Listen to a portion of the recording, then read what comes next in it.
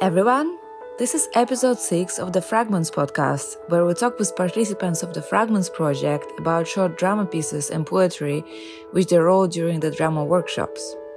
Today we talk about Elizabeth's piece called We Are Not Party to the Theft. But before we start our conversation, I would like to ask everyone to introduce themselves. My name is Elizabeth Fiona.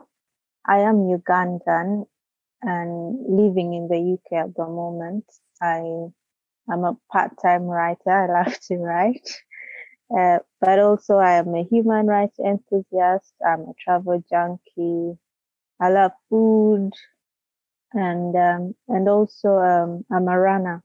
I usually do park run before the pandemic came and changed the world.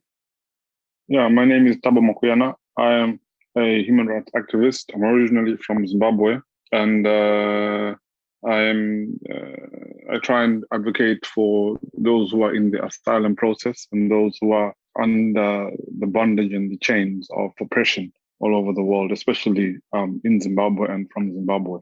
I'm also a member of the Voices Network, and this is a UK-based network where we try and advocate for asylum seekers and refugees in the UK. And I'm on the board of trustees for the Reading Refugee Support Group, RRSG, basically trying to form a bridge between the trustees or the directors of RRSG and the service users of RRSG.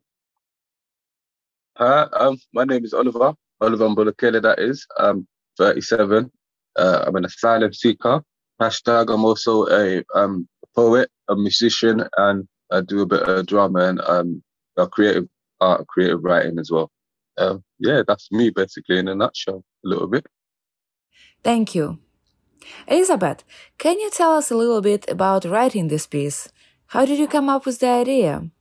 Why did you decide to write about the political protest?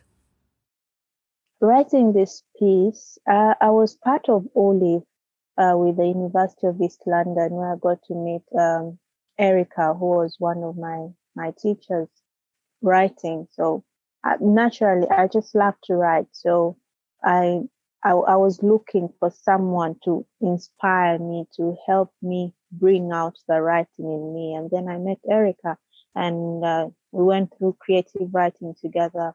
And for me, that was the starting point, really. So after the sessions ended, she introduced me to another group of writers in which we write, and then we get to share with other people. And then I met Thabo as well. Then Thabo introduced me to Jude Haste, and that's how I got to this project, which by far has been very, very wonderful.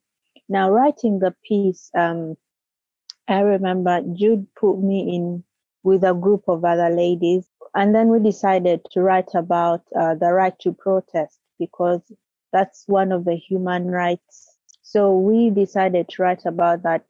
Coming from Africa, the three of us, we decided to look at what happens back home, especially when it comes to human rights. So we wrote about the right to protest, how our governments back home, we are more like under military rule. So we chose Cameroon, but because we could not now write so many pieces for all the different countries in Africa, we just chose one country to represent the other countries, because protests happen every day.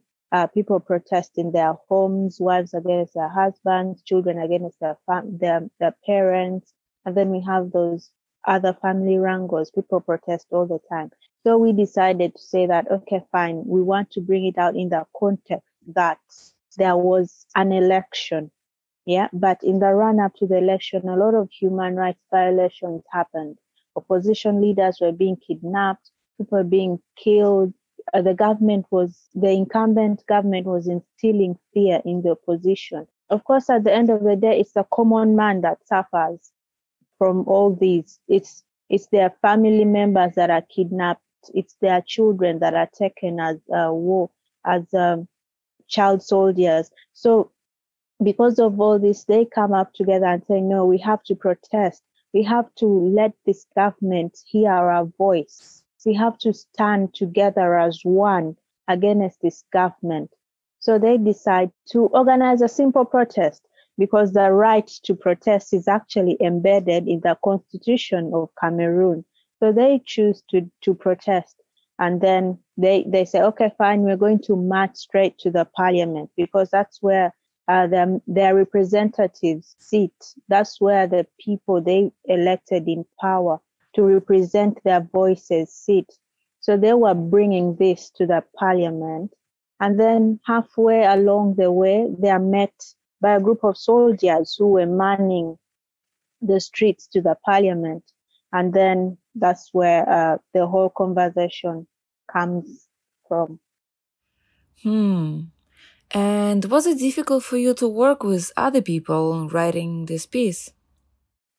Well, working with other people has been a blessing because we all have different ideas. We coming from Africa is one thing, but we come from different parts of the continent. I'm Ugandan, Anita is from Cameroon, Lindsay is from Sierra Leone. So it was a blessing in that I got to know what exactly also happens in the other countries, and we were sharing experiences basically. But it's just the same issue we are all faced with, but we face them in different ways and circumstances. Well, you see, the right to protest is all around us. Last year, following the nationwide televised death of George Floyd, and then we saw the rise of the Black Lives Matter movement and all those protests. So it's the same thing. It's just the circumstances that are different, but it's the same everywhere. Thank you. I have a question for everyone. Do you often go to protests here in the UK? No, I've never been to one, I've never been to one. I've come across a few in the areas that I've been in, but I haven't been in one specifically myself. No. It's never been something that I've kind of thought it would be a voice loud enough for the Home Office to hear to get my attention, because where my battle was just being by myself. I haven't really had people around me that's directing me to protest. Is another avenue of type of getting your voice heard. I've always battled things differently. I've going to court, letters, emails, and find the solicitors. They've been the type of protest that I've had like that. But although I haven't been successful, I thought it was just another way of just getting my voice heard. But protest has been something that I've never come across doing myself or being in any. Even though with the Black Lives Matter that recently happened, I wasn't even around there because I also fear the fact that me just being around protest alone could just get me into trouble just because I'm there. And it could just mess up my position of where I am with the Home Office and things like that. So I've tried to not put myself in that kind of predicament, because being a black man and in a crowd of black people or other people protesters, I always felt that I stood out like a sore thumb. So I never put myself in a dangerous position that I thought something could happen to me, even though I'm innocently just protesting or whatever. I just didn't want to put myself in that shoe, basically. There's a bit of a fear in a way as well. I had fear in myself put in protest because, I just didn't want to get taken or anything happening to me as well. But I know the kind of energy and the environment and noise that's around a protest. So that's why I have a great image of kind of where Elizabeth's story is coming from and the type of protest it is and the sounding around it as well. Elizabeth, and what about you? Well, I haven't really been actively involved in any protest, aside from when I was back in high school when we had a strike at school. And it was about trivial issues, really. The only way I participated in that was to really write the strike plan. That's all I did. And then I gave it to the strike masters and they went ahead with their strike. But I haven't actively been involved in any protest. All I do is write about them and then sit back and watch them really happen. The thing with crowds is a bit technical, as people are really different. You might sit down with people and decide on how the protest should happen. And then when you get to the actual protest, then things go south. For instance, like I was recently during the Black Lives Matter protests in the UK, I was watching the crowds were there, and then all of a sudden things started to get rowdy, and then people were pulling down statues and all that. So and I'm wondering, what was that part of the plan? So it's not really easy to deal with massive crowds, as people are different thinking, and some people just get carried away. They get there and they feel they have all the power, and then they start to do different things really. But I think the only way we can make it more appealing is to continuously educate people about their right to protest. Thabo, do you have something to add? In Africa, what I experienced was a demonstration that I was not necessarily involved in. It was a demonstration that students were involved in. And yeah, it caused a lot of destruction. And it was quite intimidating for me because I didn't understand what was going on. All I knew was that it was happening. But then that was my first taste of tear gas. And I was in high school. And, the brutal force of a government, as in police, army, riot squad being sent out against its own people. People had broken arms, broken limbs, blood everywhere, smashed glass, burnt cars. It was quite a scene. The difference is obviously in Cameroon and many other parts of Africa now, when people go out and protest, they get shot. But before, in Zimbabwe, that was not the case. Here, protesting, you don't get shot. You might get arrested, but I try and stay away from where the arrests are happening. So that's it, yeah. Thank you everyone for sharing. Well, let's talk about sound design now. So are there any sounds you want to add to this dialogue? How I wanted from the start, we already have some raindrops falling and all that. But at the start, I would want it, as they march along holding all these placards and things, I would like to have some bit of freedom songs playing as they march and all that. And then when they get to meet up with the soldier, of course, as the rain continues, because that does not deter them from stopping. And then when they meet the soldiers, I would like to have a bit of some cars, because it's a busy area, really. It's a busy area. And then because it's one soldier speaking for the rest of all the soldiers, maybe they're in the background cocking some guns and stuff, just to create that fear amongst the demonstrators or protesters. And then at the end, it's really that last bit of sounds of feet running in different directions, cries for help, and then guns. I think sound of car horns, tooting, wanting the crowd to move, whistling like at a football match, maybe glass breaking, sound of people shouting, screaming. Not screaming as in pain, but like, just shouting. The one that you'd expect is a lot of people. And then at the end, there's the obvious sounds of people wailing and thingy when they've been shot after the gunfire, and silence, and all you hear is just that. Yeah. By the way, do you think protests in the UK sound different from protests in Cameroon? In the UK, I think it's more of there won't be any gunshots. For instance, it would just be the police manning the protesters, that showing them where to go this side, unless if the crowds really get violent. But we will not hear any gunshots. We will not hear any. There might be a couple of arrests, but that is if it really gets to the extreme. But in Cameroon or any other part of Africa, there'll be arrests, there'll be gunshots, there'll be a lot of disorganization. I mean, the environment alone is very different from the UK. So everything, I'd say everything bad will be in Cameroon. I think the ones in Cameroon will more than likely be, as Elizabeth said, that here there's a lot more probably shouting and stuff like that. There's a lot more laughing. There's jokes and everything else. There's also the serious part of where people will do certain things, and there'll obviously be sirens and stuff. But for sure, you're not going to be hearing gunfire.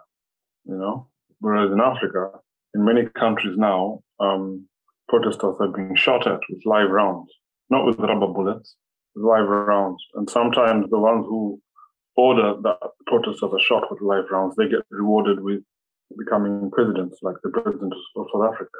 We're grateful that we're in a country where if we protest, we likely won't get shot. And then just hope that is what's going to happen in terms of our right to protest. We won't get shot. We're allowed to protest. The difference with Cameroon, it's like it's not structured, it's not organized. There's no organization with the type of protest and how civil the soldiers can be. They're not really civilized. They're more arrogant and loud, and it's more noisier. You hear a lot more sound than you would hear over here in the UK. All types of sounds, fear, running. But in the UK, oh dear.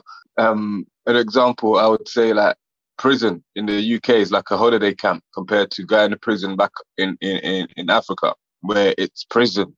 You know what I mean? The difference is that back home, you don't get TV, you don't get people, you have to get people bringing in you food. And here in the UK, you get all the luxury stuff.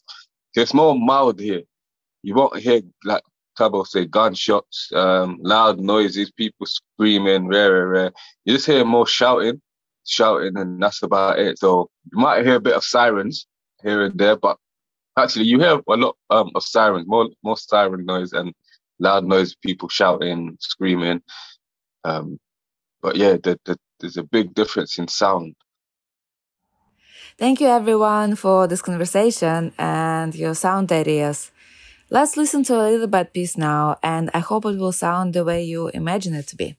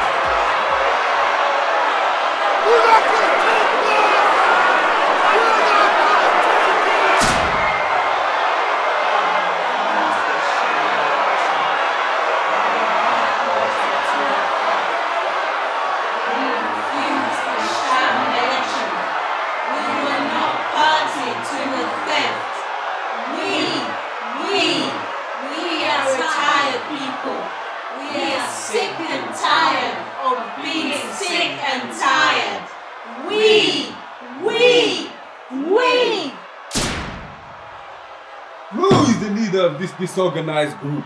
Why are you disturbing my peace? I am. Oh, so it's you again. Why are you disturbing my peace? Why are you polluting my environment with your noises? Because we're tired. We feel neglected and cheated by the government. Neglected? Oh. How have we neglected you now? Yet we are here to protect you. In what way? By telling us we are polluting the environment with noise and stopping us, we will continue to protest peacefully. We will kill you all of you, and your bodies will be put in the mass grave. Nobody will say anything about it. It's no news. You have always protected your selfish government while brutalizing those who speak against your government. You have killed so many young men and women and sent some to jail as political prisoners and others to exile just because of your corruption. We are ready to fight for justice. Yes, We are more than ready to fight. Fight we must, and we will. We will overcome. Oh, shut up there. Who asked your opinions? I was only talking to your rascal leader. You dare not. I would arrest and block you just like the others. You will all be silenced. If you spend 1 week in the prison cell, without food and hard labor, you will learn all of your lessons. Arrest me if you want. I am protesting because I don't want the younger generation to go through this, and for the widows and orphans who are crying because of your evil deeds. We gathered here today are doing this for future generations. History will judge you, all of you, up to your 4th generation. Whoa. Sorry to burst your humorized bubble. We run this city. We have all manners of state-of-art weaponry. And you come with us with nothing? We have seen your type before. Arrest her! You guys, take her, arrest her, all of them. Not to let soldiers! We will continue